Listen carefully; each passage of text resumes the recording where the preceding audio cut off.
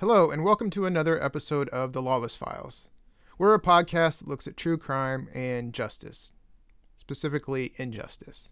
We began with the case of Michelle Lawless, and diving into the injustice of that case. Several weeks ago, we began looking at some other cases in the region, particularly in the Mineral area. Today, I'm excited to bring you an interview with a person I consider to be an interesting guest. This guest has experience with injustice and policing in Southeast Missouri. Her sister was convicted, my guest believes wrongfully so, for the murder of a man in Puxico, Missouri. This man was her sister's husband. My guest is from Poplar Bluff, so she understands the culture of the boot heel. In fact, she has said she learned she was, quote, white trash, unquote, in the second grade. She comes from a violent background with killers dotted up and down her family tree. But this guest has made a life for herself. She became a law enforcement officer, having served in several roles from deputy in Ripley County to a position in Ferguson, and eventually she found herself the police chief in a small town near St. Louis. In 2001, she was named Law Enforcement Officer of the Year in Lincoln County. She's worked in tandem with the FBI. She's earned multiple degrees while in college, adding psychology and writing to her skill sets. Last year, she published a book called If You Can't Stop Crying, You Can't Come Here No More. Our guest's name is Betty Frizzell. Frizzell's experience as a law enforcement officer is important to her, but in 2013, she found herself questioning the murder case built against her mentally ill sister, Vicki Isaac. Vicki's husband, Chris Isaac, was shot while sleeping on the couch in their home in 2013, but Vicki's son, Betty's nephew, was also in the home, and he also had a mental illness, specifically schizophrenia. Vicki was convicted in 2016, and her sister Betty believes her sister lied to protect her son from taking the rap on the murder. Betty's book is not without controversy. Chris Isaac's family on Facebook has called it lies, but Betty stands by her writing. The case will be the subject of an upcoming Netflix episode of the show I Am a Killer, where Stoddard County Prosecutor Russell Oliver was interviewed. I was interested in Betty's story, not just about her sister and brother-in-law's case, but also her perspective of a law enforcement officer, about the roadblocks to justice, particularly in rural areas like Southeast Missouri. Lord knows we've seen enough strange cases at the Lawless Files that we cannot possibly handle them all. Specifically, Betty heard of Barb Hall's case and how police are handling her son, Timmy Dees. And so Betty reached out, and I'm glad she did. I think you'll find her perspective interesting. I'm your host, Bob Miller. You're listening to The Lawless Files. The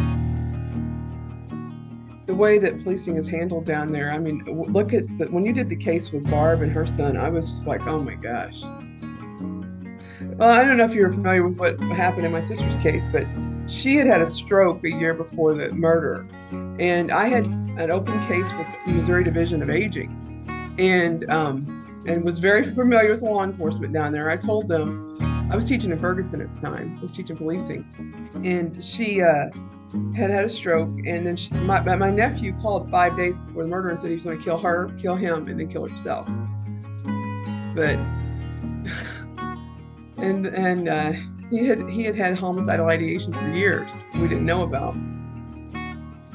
But they allowed a bunch of people to walk in her crime scene, destroyed her crime scene. So, Betty, thank you so much for joining us here on the Lawless Files, and I'm glad you found me. You're an interesting person to talk to because you have familiarity with Southeast Missouri. You have familiarity with rural law enforcement. You have familiarity with being on the side of a person that's committed a crime, I should say, with doubts about guilt and things like that. And you also have a history in law enforcement with the background that we just kind of went over there. So you have a lot of different ways of looking at this at issues, some of the same issues that we're talking about in the Lawless File. So it's a pleasure to talk to you. And by the way, what I've read that you've written is wonderful. You're a talented writer.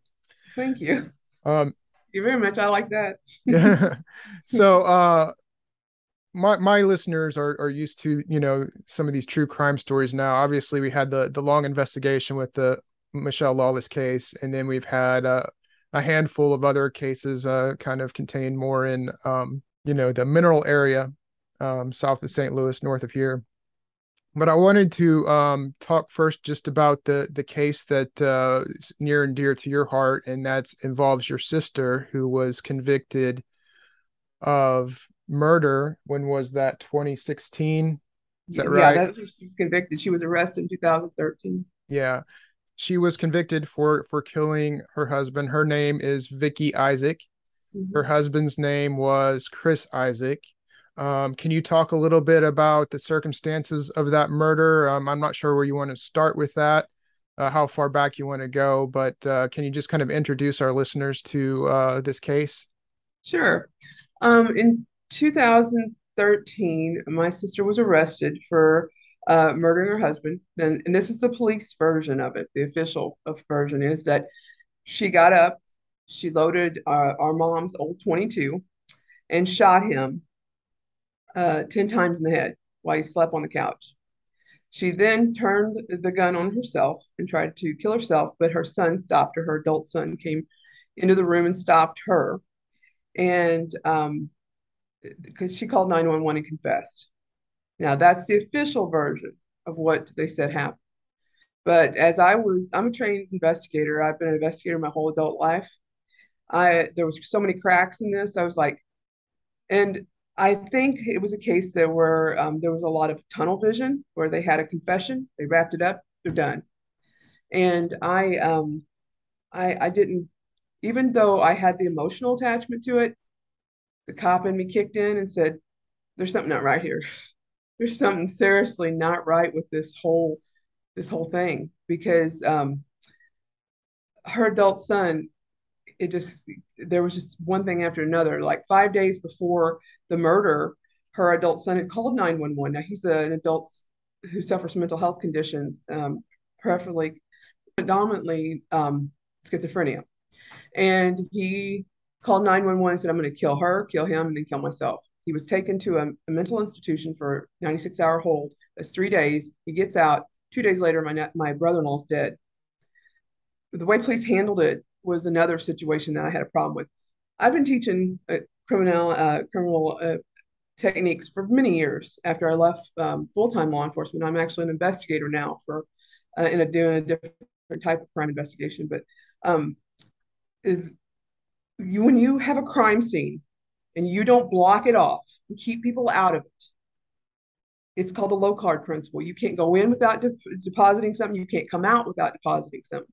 So as soon as they had that, the family of the victim was allowed to go into this trailer, this tiny cracker box. You see them type trailers, the saltine cracker looking trailers, and start taking clothes for a funeral, which is 3 days later. There was other items taken besides clothes. The law enforcement allowed them to go in there. That contaminated the crime scene right there. I wouldn't have released that crime scene for days, but they allowed them to go in there because they had it all wrapped up. They thought that they had this murderer. This was done. Still, I've worked suicides that I knew was a real suicide, and we've kept the crime scene, the integrity of the crime scene for days. I don't understand why they allowed these people to go in there, going in and out. Things disappeared from my sister's house, and we had to go to probate. But those were two of the biggest factors. And then I went and started doing. Well, my sister was convicted in 2016, and my nephew disappeared. And I found that very odd. He just disappeared. I put a missing persons report out on him. Took 3 months for Poplar Bluff police to get to it. And then the detective calls me and says, "You know that he has a passport." And I said, "There's no way he has a passport." He said, "Yeah, he does." And I said, "Well, call Homeland Security." Because I had worked with the FBI for years I was assigned to them with my as a detective that my sheriff's department had loaned me out to the FBI. And I was like, "Call Homeland Security." Homeland Security got a hold of him and said, "Yeah, he boarded a plane the day she got convicted of life plus 25 years to Europe." Oh, wow. So And I has he been, do you know where he is now? It's been several years. Well, yeah, and this has been the situation. What's going on? He went to Rome and he got gangrene in his feet and lost both of his feet. And so I got told by the consulate, we're putting him on a plane. So, because he was overstayed his visa. So I said, sure. And they were like, you have to pay for it. I said, the quickest ticket I can get is from Rome to Frankfurt, Germany, to Portland, to my home in Seattle. And he gets on the plane, gets off in Frankfurt, Germany, and walks away and gets in the homeless community in Germany. I had to go over, Oh, not to give wow. away too much of my book, but I Yeah. had to go away and I had to go over it with knowing two phrases in German and police work is all I ever knew. And they were like, we haven't seen him in 6 months, Miss Taylor and Mr. Frizzell. And, um, you can sure go looking for him. I'm like, okay. So I went and looked for him. It took me 3 days. The German police go, hey, we want to give you a job. I said, nope, that's just how we do police work in America. And I found him with a picture and knowing two phrases in German. Oh, wow. We can't get him back over here. He's fighting to come back over. He won't come over. So they're a sanctuary country. So I've been coordinating, and then COVID happened. Yeah. So there was no travel, and but I've been coordinating with the German police to get him back over here. And I've even had to look into a German court to get him back over here. Okay, so just to review real quick, your your sister um gave some sort of confession, Mhm. um and what was the other evidence against her? Anything else? Just her confession, and that she had gunshot residue on her. But gunshot residue has its issues. When you shoot a gun, it's like shooting talcum powder everywhere. Hmm. If she had walked in the room, which this is what I theorize may have happened. My nephew was shooting him. She walked in the room and started wrestling the gun because I believe my sister would have been his other victim if she wouldn't have woke up. Because you got to think about it. Even a 22 in that type quarters, I've been in many mobile homes where there's been gunshots, being as long as I've been in the job I've been in, and it's like a cannon going off. He said he slept through 10 shots. My nephew did, and but I think my sister got up, heard the shots, and was trying to get the gun out of his hand and got the gunshot residue on her because he made a big deal when first went down there about these gloves he had. He said that they had given him gloves to clean up the crime scene. And that was another thing. They didn't clean up the crime scene. They made this mentally ill person clean up this crime scene. There was still brain matter on the couch and everything. It Oh was my very gosh. grotesque. And he said that Yeah, Chris Isaac was asleep on the couch when this murder occurred. exactly, yeah. And they hadn't, even my nephew had said they hadn't been fighting or anything. I mean, they had a tumultuous relationship. It had been not off and on for 13 years. And there's a lot of things in the book. They were both had been in like wrestling, that like WWE type wrestling. And there was a lot of pain meds going on, which opioids are a big problem in these small towns. I mean, Yeah. um, and that was another issue that they were having. But my nephew wasn't looked at close enough. I hate to say I pick one over the other, but I know my sister's mentality, and they didn't look at the victimology of the whole totality of everything and that was happening in there. And they did the one thing that's very detrimental to every investigator, and that's have tunnel vision. You So can't just take an obvious road. You got to look everywhere. so have has your sister talked about any of this to you? Or No, okay. she knows that I know, and she's read my book, and she's told we just did a Netflix special, and she has told them that I believe that my sister has written 100% the truth in this book. That's the closest we've gotten to it. Because you got to look at my sister. My sister was a victim, severe domestic violence victim. My mother was her first victimizer. Then she'd go to school and she had a learning disability in the late 70s, early 80s. They didn't understand people with her type of learning obstacles that she had. And then she only knew abuse, and then she got into romantic relationships as a teenager. started getting abuse, and then she got into the criminal justice system, and then it was one arrest after another for, and not for violent crimes, for more the DUIs and things like that. And so she's only known violence her whole life. And then the son had been arrested, her son had been arrested a month prior for strangling her. The husband had been arrested for not arrested, but there was a, a, uh, a barricaded situation where he was in the house, and she had to call the police on him because she'd called me crying. What had happened? There was this dysfunction in that whole home. And Mhm. then when she had the stroke, she could handle the dysfunction until she had the stroke. She had a stroke a year to the day of the murder. Oh my. And then after that, it just was perfect storm. Yeah, you had him and my nephew with his mental illness, my sister and her husband with the opioid use. It was just, and her mental health issues and his mental health issues, one right after the other. And I was trying to get them help. I had an open case with the Missouri Department of Aging for abuse on her, and we were trying to get custody of her. My ex-husband and I were. It's just that it's not as easy as people see on with Britney Spears or anything. Conservatorship, especially in Missouri, you have to serve the person, and they have to be in court, and it's a very arduous process. It's not that easy because you're taking away someone's civil rights. You're taking away their right to vote, the right to have a firearm. It's not easy at all. And I've been through two of those trying to get my nephew and her. And my nephew, unfortunately, we were in the process of getting him served, and he would disappear.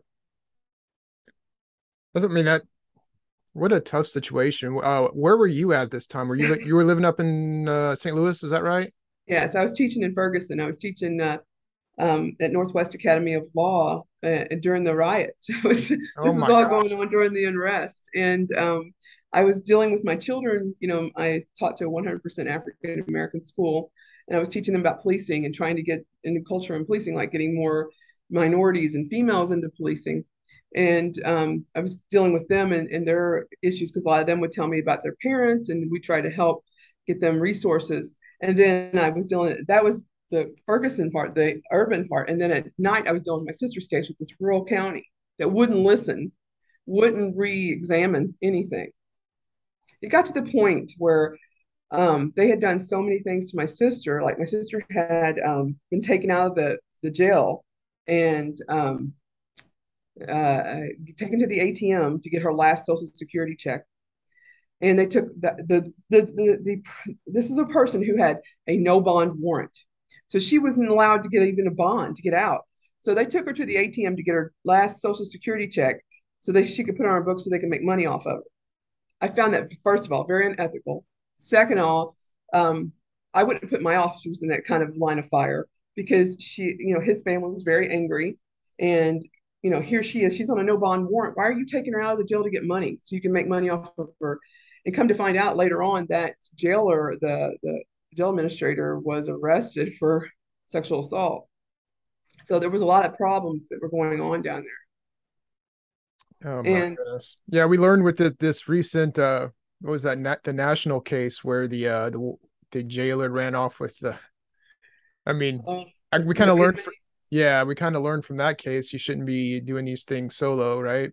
no, no. And they took her out with one deputy. They Yeah. said that they had a video, and then I had contacted the media because I was very upset about this. And all they wanted to do was bring it back on the family and say that we were just trying to get money. No, I was trying to find out why my sister was taken out of a jail when she has a no bond warrant as a professional. I just wanted to ask you profession to professional.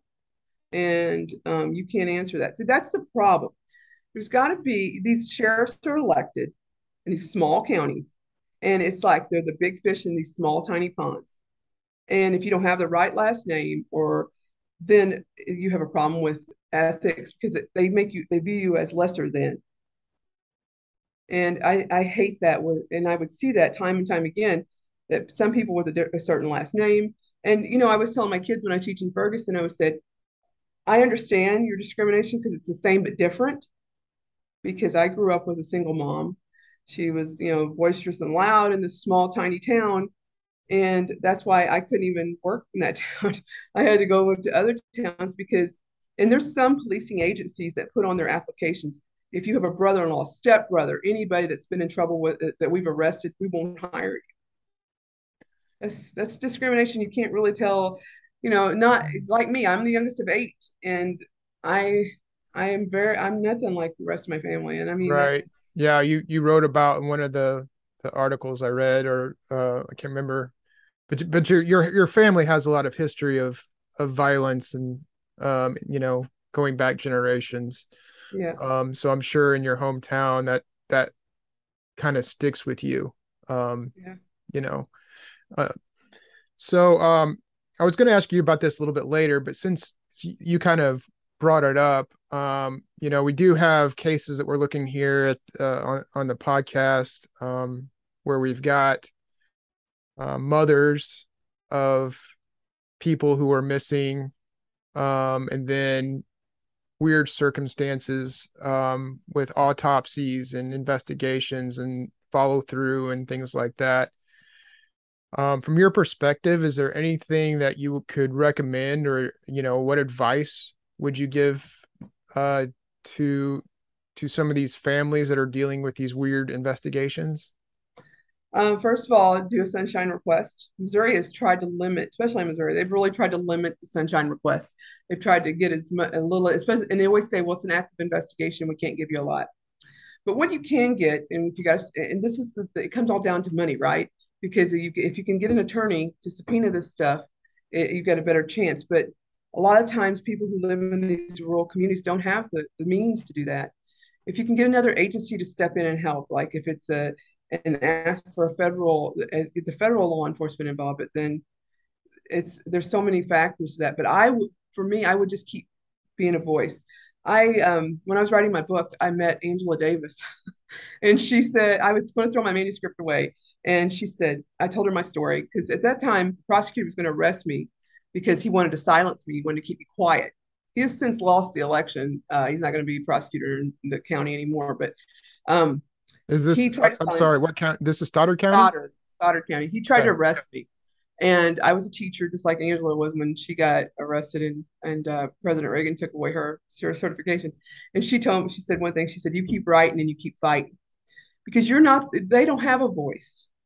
You've got to have somebody that keeps the wheel turning and has that voice out there. And I think there are agencies that can help you. You just got to keep digging and find them because, and as louder your voice is, the better it is. And that's why I was really impressed with your podcast to help these people who don't have a voice to talk about this thing because we put so much emphasis on urban policing, but the problem, and it's statistically, if you look into it, the Vera Institute has done a lot of research on rural policing, and that they have showed that the biggest, especially in Missouri, and now I found in Oregon, that the biggest number of new female inmates is from these rural counties because it's a money maker. It all comes back to money. And we want to be tough on crime. We don't want to live in an unsafe community. However, we want ethical people that want to take care of the situation. And I think that we do ourselves a disservice when we don't have people who have had different experiences like myself, when you limit them to be in law enforcement as well. Yeah. Because I had a different perspective coming in, being a female, first of all. I was only one of three female chiefs of police in the whole state of Missouri. And And at that remind us time, what town was that again? Winfield. It was a Winfield. very tiny town too. Yeah, it's right outside of St. Louis. And I was and then I had this family with this very violent past that I knew criminal behavior a little bit in depth Hmm. of knowing that. But if I had listened and let people tell me what I was going to be, I would have never done anything. Right. But getting back to your question, I know it's a roundabout way, but just keep looking for resources. I mean, they're in these, like in the West Memphis 3 case, look at that case. They won't let the judges not letting them retest the DNA. I am familiar with the lady that wrote the book about them, and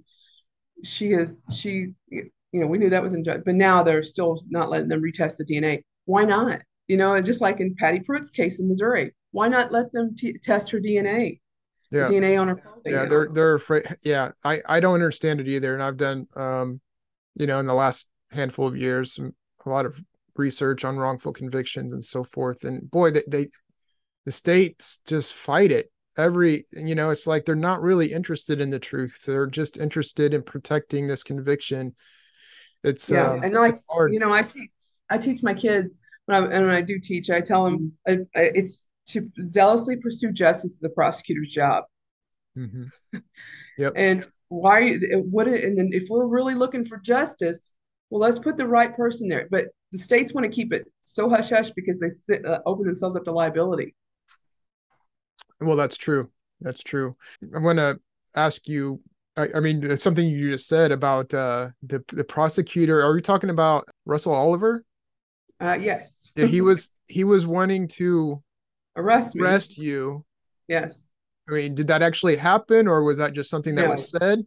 it was said he actually went to the media after after my sister's conviction. My sister went ballistic. She really did get out of hand. And I was walking out of the courtroom. The family of the victim come over and started screaming at me because I testified for my sister and tried to show the judge sympathy. They already knew that they were going to get my sister. That's just fact. And so I told them, because they had tried to assault me before the trial, before I testified. The family did, and I'd actually went to the bailiff and said, "Can I stand with you?" Because anyway, and then I turned to, and Russ was walking. I turned to him. I said, "We're going to appeal this," and he said, "Well, you can get. You're going to." He didn't say anything to me then. He goes to the local news and says, "I'm going to." Betty Taylor ran out of the room, ran out of the courtroom, and we're going to have her arrest charges are possible for what? For speaking my mind? I'm sorry. And if anybody would they would allow a camera in there, which I think they all should be recorded, you would have saw that all I told you was we're going to appeal this. And so I had to live for 2 years worrying if I was going to get arrested, worrying if I was. And so I had an attorney. I went and got an attorney in Poplar Bluff that day, and I had to worry about that because here I've fought for justice my whole life.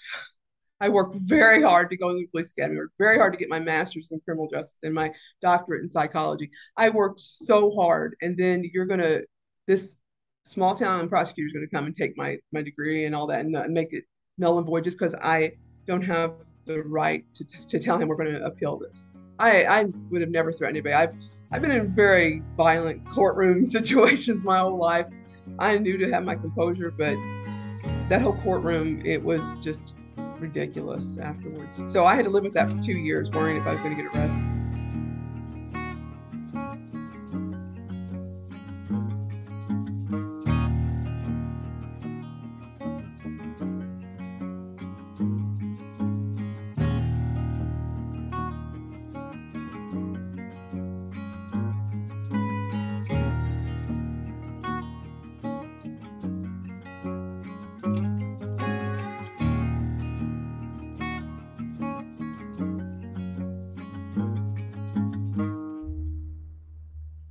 I have a million questions. I'm trying to figure out which ones to ask here. But just going back to the case a little bit, you talked about how it wasn't thoroughly investigated and people allowed to go in and out. Um is that something that you think happens in rural areas more often, or like? Yes, and let me tell you why. Because they don't have a dedicated crime scene unit. They don't have a dedicated person who does the pictures. They do it themselves. When you're a small town law enforcement, you wear every hat. Yeah. You wear all, and so, but that hat doesn't fit on everybody.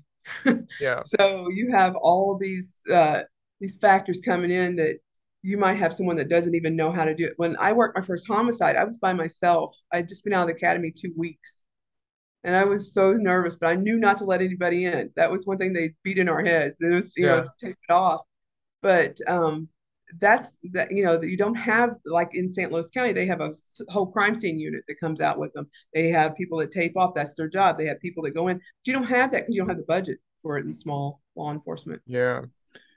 How long does a typical, like, how long should a typical suicide investigation last? Because we've had a couple that maybe look like suicides, but it looks like maybe it was not. I covered a couple cases like that, and it's in both cases it seems like the investigation might have been rushed, but I'm not in law enforcement. I don't know how that process should work, but what are your thoughts on that? I would hold that crime scene at least a day. I've seen them open it up like they did on my sister's case. They opened it up within hours. And that wasn't a suicide. That was an actual homicide. Yeah. I would hold it at least 2 days if you can, there's some reasons you can't because people don't have any place to go, but there's always a fund where they can stay in a hotel or something else because you're going to do yourself a service because you're going to get as much, you're going to have enough time in that crime scene to process it thoroughly. And that's the problem. They don't want to process it thoroughly. Everybody wants to be on in the newspaper. Everybody wants to be on TV about it. They don't want to process it because you seem to forget that's what we're doing. We're pursuing justice. We're enforcing the law. We're trying to find it, even if it goes one way or the other. And that's what we need to do. Have we not learned anything from JonBenet Ramsey? That was a big uh, city too, but they weren't used to processing that type of crime, and they allowed all those people to walk in there and contaminate that crime scene. They should all been thrown out, and that was one of the reasons that case has been drug on so long because we've got so many advances in DNA right now that we can solve crimes from 50 years ago, but we can't solve JonBenet Ramsey, you know? Yeah. You look at some of these, especially some of these cold cases, and you just like, oh my goodness, like, and just even a novice like me, just like glaring holes in some of these things. And Right. it's sad, It's and tunnel vision. That's it. It's a big detriment. It's tunnel vision to and law.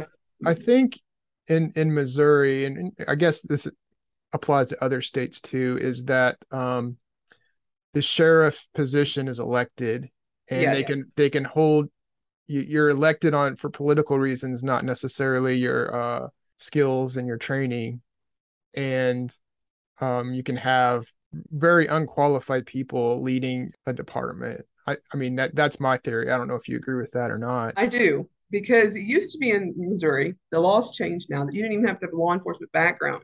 Yeah. You have to go through some type of academy, but then they would, after you got elected, they would put you through the sheriff's academy.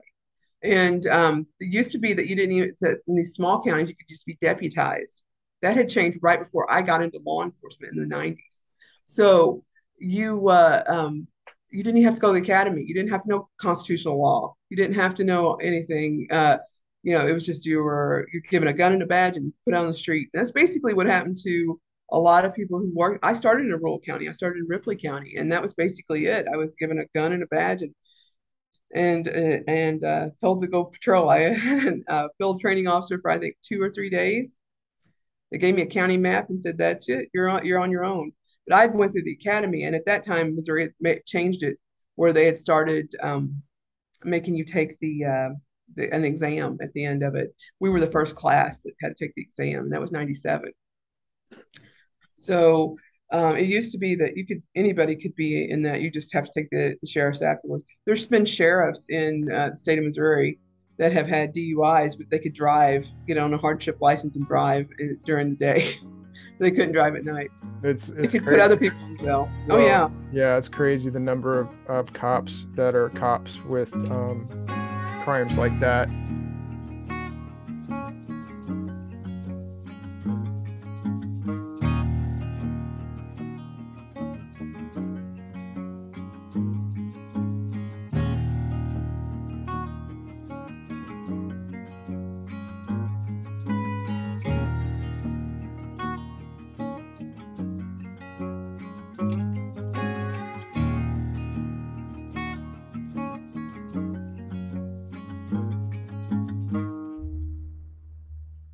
We're talking with Betty Frizzell. She has quite a bit of experience dealing with rural police in Missouri. She's a former police officer investigator herself.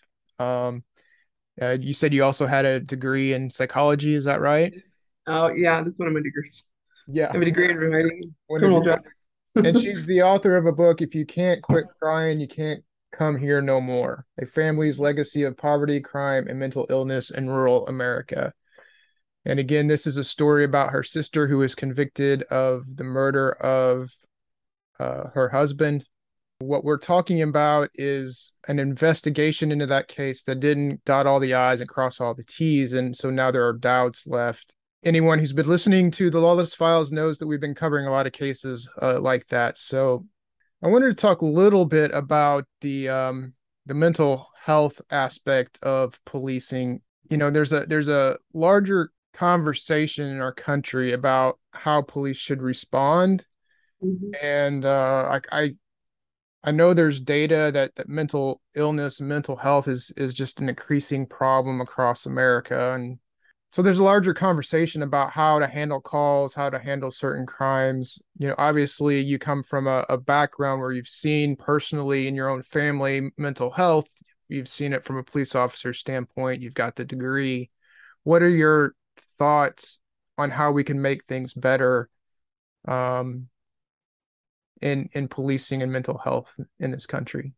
Well, a lot of the bigger cities have started this. They're where I live at in Washington State. They actually have a social worker that rides along with the police officer. And because policing, we're coming at a different standpoint. When we come there, we're going to first thing is control the scene, make sure everybody's safe.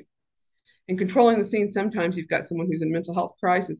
And I do a lot of speaking for Missouri NAMI, Missouri Mental Health National Alliance of Mental Illness, and I tell my sister's story because I really want police officers to hear. I see both sides. I've been on that scene of the hot call, and you've got someone out there yelling, and we want to control the scene. So the first thing is handcuff and put them in the car, and that can traumatize someone who's already been traumatized and who's going through a mental health crisis. And we're not trained on mental health crisis. There are CIT teams now in Missouri that I'm very proud of that they've been doing a lot of work with NAMI, but I think with if we could get a social worker that could do that, was trained in that, or someone with a psychology degree that was trained in it, because a lot of issues that we have are out of the scope of just enforcing the law. Yep. There are social work issues, and they're fighting because the lights are getting turned off. Well, there's resources. We have to make those resources available. And it's so hard in small rural counties because there's not that many resources. When my sister, I was trying to get custody of my sister before this murder. And I was trying to tell them, my other sisters who live in the rural South as well. One is in Georgia, one is in Louisiana. And I just kept saying, let's get custody of her. Let's go together because it's a very expensive process. Let's do this and let's all get her out of that situation. And they said, it's a family business. Why are you in the middle of it? And it should start with the families and then and learn teaching rural law enforcement that just because this family has a history of getting in trouble with the law, they're not, maybe it's all not criminal. Maybe it has something to do with a mental health issue and getting mental health facilities involved. But that's a problem in rural counties because, like with my sister, the nearest mental health facility was 45 miles away. That's a million miles to somebody who doesn't have gas money. Or the nearest domestic violence shelter was like 50 miles away. I mean, that's like going to another country for some people. Yeah, it's the access to these things is minimal. But I think there should be a mandatory some type of mental health training, not where they're certified licensed social workers or anything like. Because police academy is usually a 6 month process, right, or to a year. And a lot of those people that go into police academy don't have a degree. I didn't when I went through police academy at the time. I got my degrees later on because I didn't have the money. But we need you need to have some type of. And when they brought we had a social worker, a lady that had been a social worker, come in and talk at our police academy, and that was like one of the worst conversations. Everybody was quiet. They didn't want to talk about that. They just want to talk about tactical and, because everybody wants to go home at night. That's the police officer standpoint.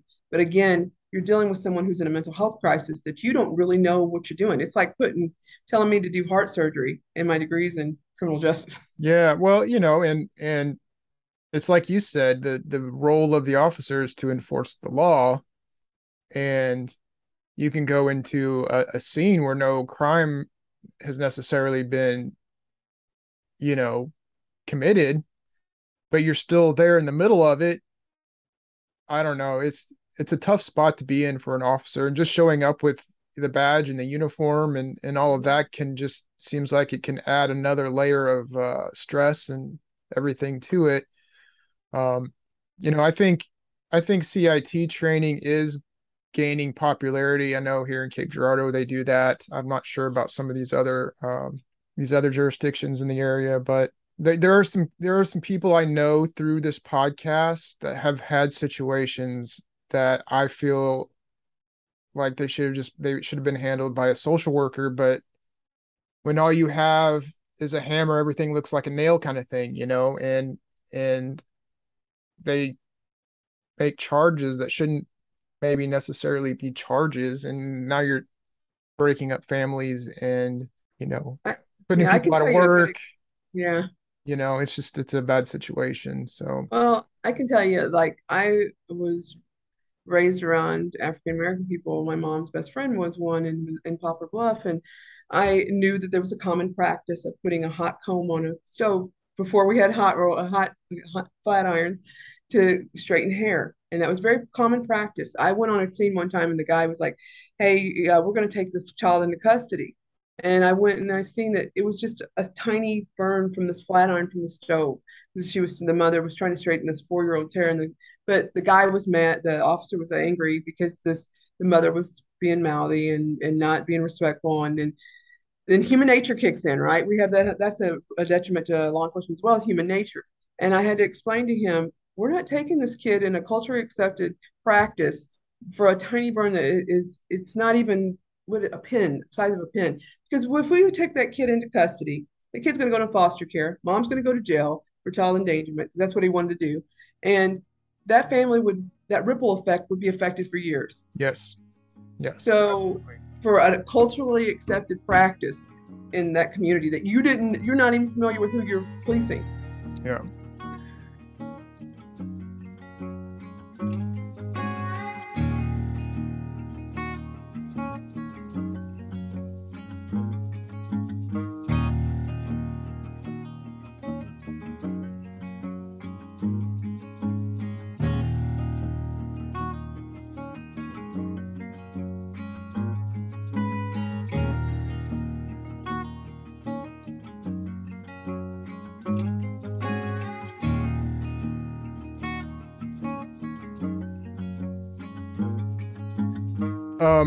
Another thing I wanted to come back to, you mentioned it earlier.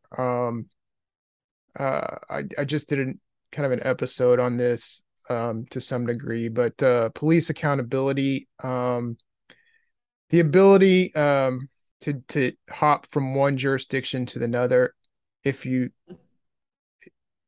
not fired, forced to resign, you keep your certification and you can just go and is there anything that can be done about that? I mean, what's Missouri Post should be yanking those certifications. They're not. They're not given the legal ability to do that because um, it's called muni shuffling is what it's called. It's very St. Louis University did a great study back in the early 2000s on that, and that'd be something for you to really to look into. It's were the muni shufflers.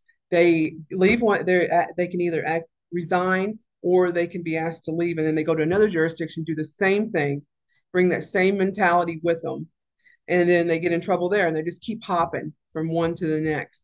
And what it is it's not correcting behavior. What needs to be done is give post Missouri Police Officer Standard Training more authority to yank those certifications. But see, this is the issue. The cities don't want to get involved because if they do, it can open them up to a liability issue. There needs to be a more streamlined law that if you do X, Y, and Z, and you're actually we have enough beyond a reasonable, have like a tribunal or something that we have it, then you can yank that certification. That happens so much. We would see so many people. I was in a small town outside the city of St. Louis. And St. Louis, people would go through, they get the academy, and then somehow you're leaving a very high paying job compared to what we were paying out in the county, the rural counties around St. Louis, and you had good benefits, good retirement to come work for this mhm. small, why? And then the share, and they just want to pass them along because it opens them up for liability issues. In the rural communities where you find is these people are getting elected, they don't want they can always blame it on the bad officers if something goes down. Oh yeah, that guy don't work anymore. But we're going to take care of it. We're going to straighten it up Oh because yeah. he did wrong. Yeah. I've through my reporting, not for this podcast, but with the newspaper, there were some ugly stories about, you know, going to a new department and stalking women. While it comes to find out, he was forced to resign after doing similar things. It's just I don't know. That seems to be a problem too. Um, Right. has there been anything proposed from a a law standpoint, I mean, imagine politically that's hard because you have on the right side, back to blue, and then on the left side you have police unions, neither of which are probably going to be supporting something like that. Yeah. And that's been the problem with it dying in committees when that this is tried to be addressed before and it just dies. It just doesn't go anywhere. Like someone will get, have a great brainchild with it and then it'll just go away. In Missouri's constitution, up until a few decades ago, you couldn't unionize in Missouri except for St. Louis because St. Louis City is a different, it's a county on itself. People Right. think St. Louis City, you've worked up there, it's a county. And but the rural communities didn't, and a lot of small police officers that would get hurt on duty or something, they couldn't, they didn't have like the badge stoppers that helped them and stuff. So, and there's such an influx of not being able to get law enforcement to work anymore because nobody wants to go into that. I know out here in Seattle, we've had the blue flight where they've just left the city. It's a tough thing, and the pay's not good, and it's stressful, and all of those things. And then you got both sides of politics just breathing down your neck. I mean, I And have then, empathy. I have, as much as I talk about problems we have in policing, I am empathetic to like the problems, why somebody there wouldn't want to are, go into law right. enforcement. It's complicated problems, aren't they? Yes, it's a if you do it right and you go into it for the right reasons, not to just tell people what to do and have fear, be a fear monger. You go into it to actually help people, and that's what those officers are often leave law enforcement and go into other careers because the cowboys and the people that are jumping on they're the ones that push good officers out, and it's very sad. I've seen that happen a lot. Someone who goes into it for the right intentions, and in rural law enforcement it's really sad because you're a hometown boy, you go back and you want to do what's right, but then you end up you have to arrest these people. Well, you have to do it, and then you don't get elected, or the your sheriff gets voted out, and then the new sheriff comes in and just fires everybody. That's Yeah. happened before too. Mm-hmm. Yep. Sometimes it's needed, but Yeah. yeah. But there's some people just don't have the mentality for it, and a lot of these rural small they don't even do a psych eval for Yeah. people. Yeah. I Sometimes I wonder what they do at all. Um, They don't. They just want yeah. to put bodies in Yeah. cars, I think. I mean, yep. Um, so let's go back to your sister's case. Is like it Are there any next steps, any appeals or anything that could be done or Clemency, but I that's never going to happen in the state of Missouri. yeah. She's exhausted all her appeals because she took a plea deal and got life plus 25 years. And against my advice, I told her, do not take a plea deal, do not. But I don't think she would have had a fair trial to begin with, because statistically in that county, her victim was the youngest of 8. And so you think about how many kids have had how many kids and how many voters that was. Okay, so there's only like 21,000 people in Stoddard County.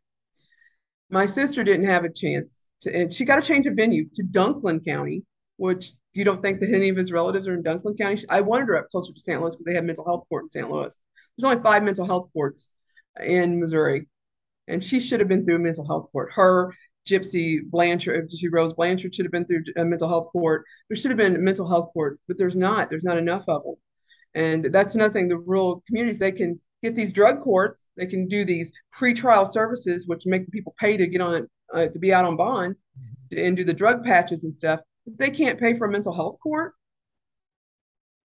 that doesn't make any sense to me. Okay, so there's a Netflix documentary coming out No, also. we're going to be on the upcoming season of I'm a Killer. We're the first episode, and it's called a Matter of Loyalty. And we've been told that they interviewed the prosecutor and the sheriff and the victim's family, which I'm sure they're going to have nice things to say about me. Well, I was trolling around as a journalist is Yeah, prone to do, and I saw that the office of the Stoddard County prosecuting of course. attorney put out that he had an interesting time filming with a Netflix crew. Yes. So Oh, he put it out as soon as they sent him the email. He contacted the Copper Bluff Media, I think KFES, all those. He uh, he contacted all of them. So I'm glad it helped his election because he didn't get the nomination for Republican. So yeah, he lost that. I hadn't paid attention to what was going on in Stoddard County. So you're saying he lost the election, is that right? yeah, Sawyer Smith beat him by Okay. 63%, I think. Oh wow. Um, I mean, there's some family members on this Facebook, you know, um, taking issue with your book, saying it's lies and things like that. That's Would you great. like to respond to that? I stand by my book. My book was heavily vetted by the publisher, and you know, my mom told me a long time ago that when they're talking about me, they're leaving somebody else alone. So I've been cussed out in every language you can think of being a cop. There's no problem with that. But some people seem to have a big problem with the truth. So, if they don't like my book, I'm sorry about that, but I'll refer them to another book. It's called the Bible, and it's John 8:32, and the truth shall set you free. That's all I'm looking for is the truth. Yeah, and it's, look, when you've lost a loved one, I understand no that. matter what happens, there's just gonna, I mean, I would say that that's true with you too. Like, there's Mhm. gonna be emotions involved. There's gonna be, I, you know, it's just gonna, these things hit you in different ways. And it's just tough, it when is. when you are, I mean, I can, not to the extent that you have, but when you're trying to find the truth, it can be a very controversial thing, and it can upset some people, and it just comes with the territory. But I thought I'd let you to respond to that, and Oh yeah, you know I understand that, and I have complete sympathy for them. They lost somebody they'll never see again. But he was my brother-in-law. I knew him for 13 years. Why don't they want the truth? Because if you look at the totality of the book, you see that what has happened to Vicky. You see the law enforcement work was not to par by any means. And I just wanted them to look into there could be someone potentially out there that got away with murder. It's walking the streets of Germany because they had their mom take the blame for them. And that's all I'm asking.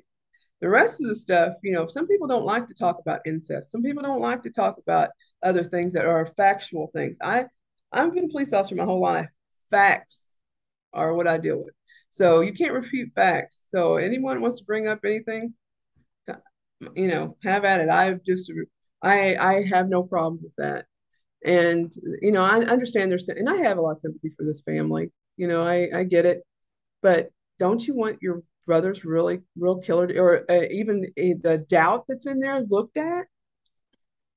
yeah, it's hard. Like, I've never been in that situation, so it's hard for me to speak to that, but I think I would want the right person to pay for the crime. Yeah. Now, I might not want all of my dirty laundry put out there, whatever that is. I haven't read the book, sorry. Uh-huh. But um, for sure, I think I'd want the right person in. And I've dealt with this with, for example, the Lawless family. They feel horrible that Josh Keezer was convicted for that crime, Right. and they support him now. But that ripped open a lot of old wounds, but it needed to happen. It had to Yeah. happen because Josh Keezer was an innocent man. If your sister's innocent, she deserves every opportunity to prove that, I think. Or even a trial. But She if didn't she's have a not, at the voice. same time, if she's not willing to come forward and say it, that's hard. Right. Yeah. That's hard. But I wanted to look at the whole picture of her and why she would do that. Because in the book, I addressed the physical assaults that we used to have from our mom, and it was my fault we got in trouble, and my sister jumped in and took the blame for me all the time, so I wouldn't get hurt. And if you look at that, a time and time again, she's done that. These people had her in their lives for 13 years. They knew what kind of person she is. And one thing the book has done, I know a lot of people are angry because I didn't just tell my I didn't really tell their family. I told my family secrets, and that's what a lot of people are upset about. It's my story, my interpretation of the events, and I didn't put anything in there. I changed names that of people that might, not. But it was Vicky's story, and Vicky didn't have a voice in court. This rural county took my sister's voice away from her, and told her that, oh, we're going to take this plea deal. We're going to, you're not going to stay that long. You're going to maybe do 25 years, 25 years plus life. That's what she got. When you don't have a voice, somebody has to be a voice for you. You've seen this time and time again with these cases that there has to be a voice. Yes. Don't just keep happening. Yeah, and it's always, from my standpoint, my views on this have kind of evolved over the years, but the state, the police, the prosecution, they have all sorts of official channels to get their word out. The families of these victims don't. And even though I talked to someone like a Barb Hall, who's a mental wreck right now because she's dealing with the death of her son, who was missing for a period of time. It's her second son that has died. She's a mental wreck. She, understandably, right? And even like,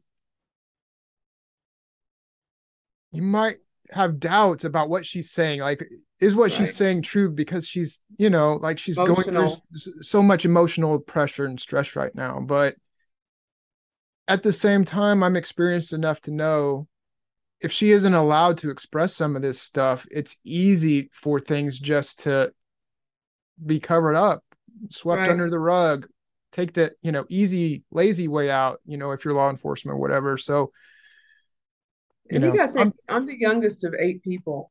And if 8 people in my family, they've all grown, there's 21 years between me and the oldest.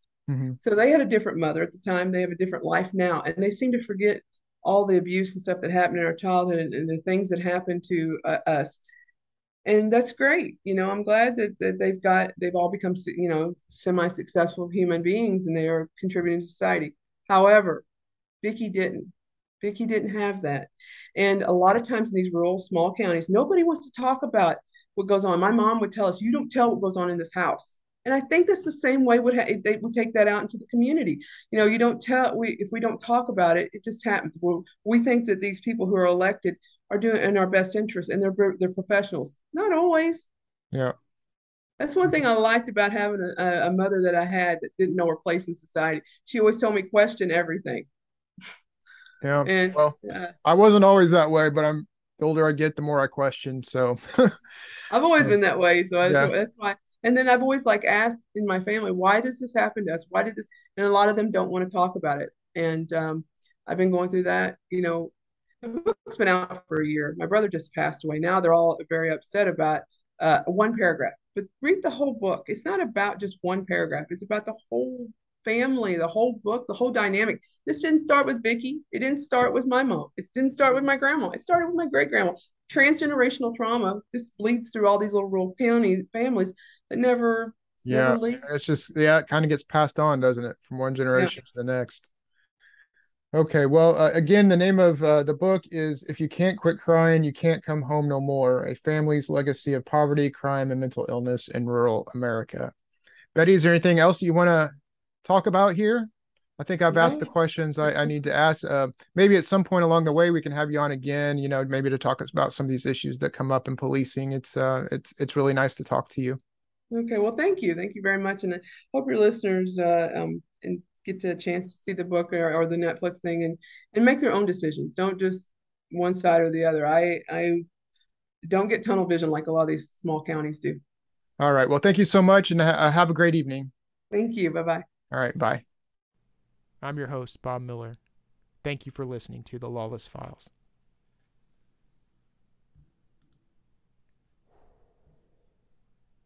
If you've made it all the way here into the episode, I'd like to say thank you. And I'm going to take a moment to ask for your financial support. This work takes time, it takes money, and it takes resources.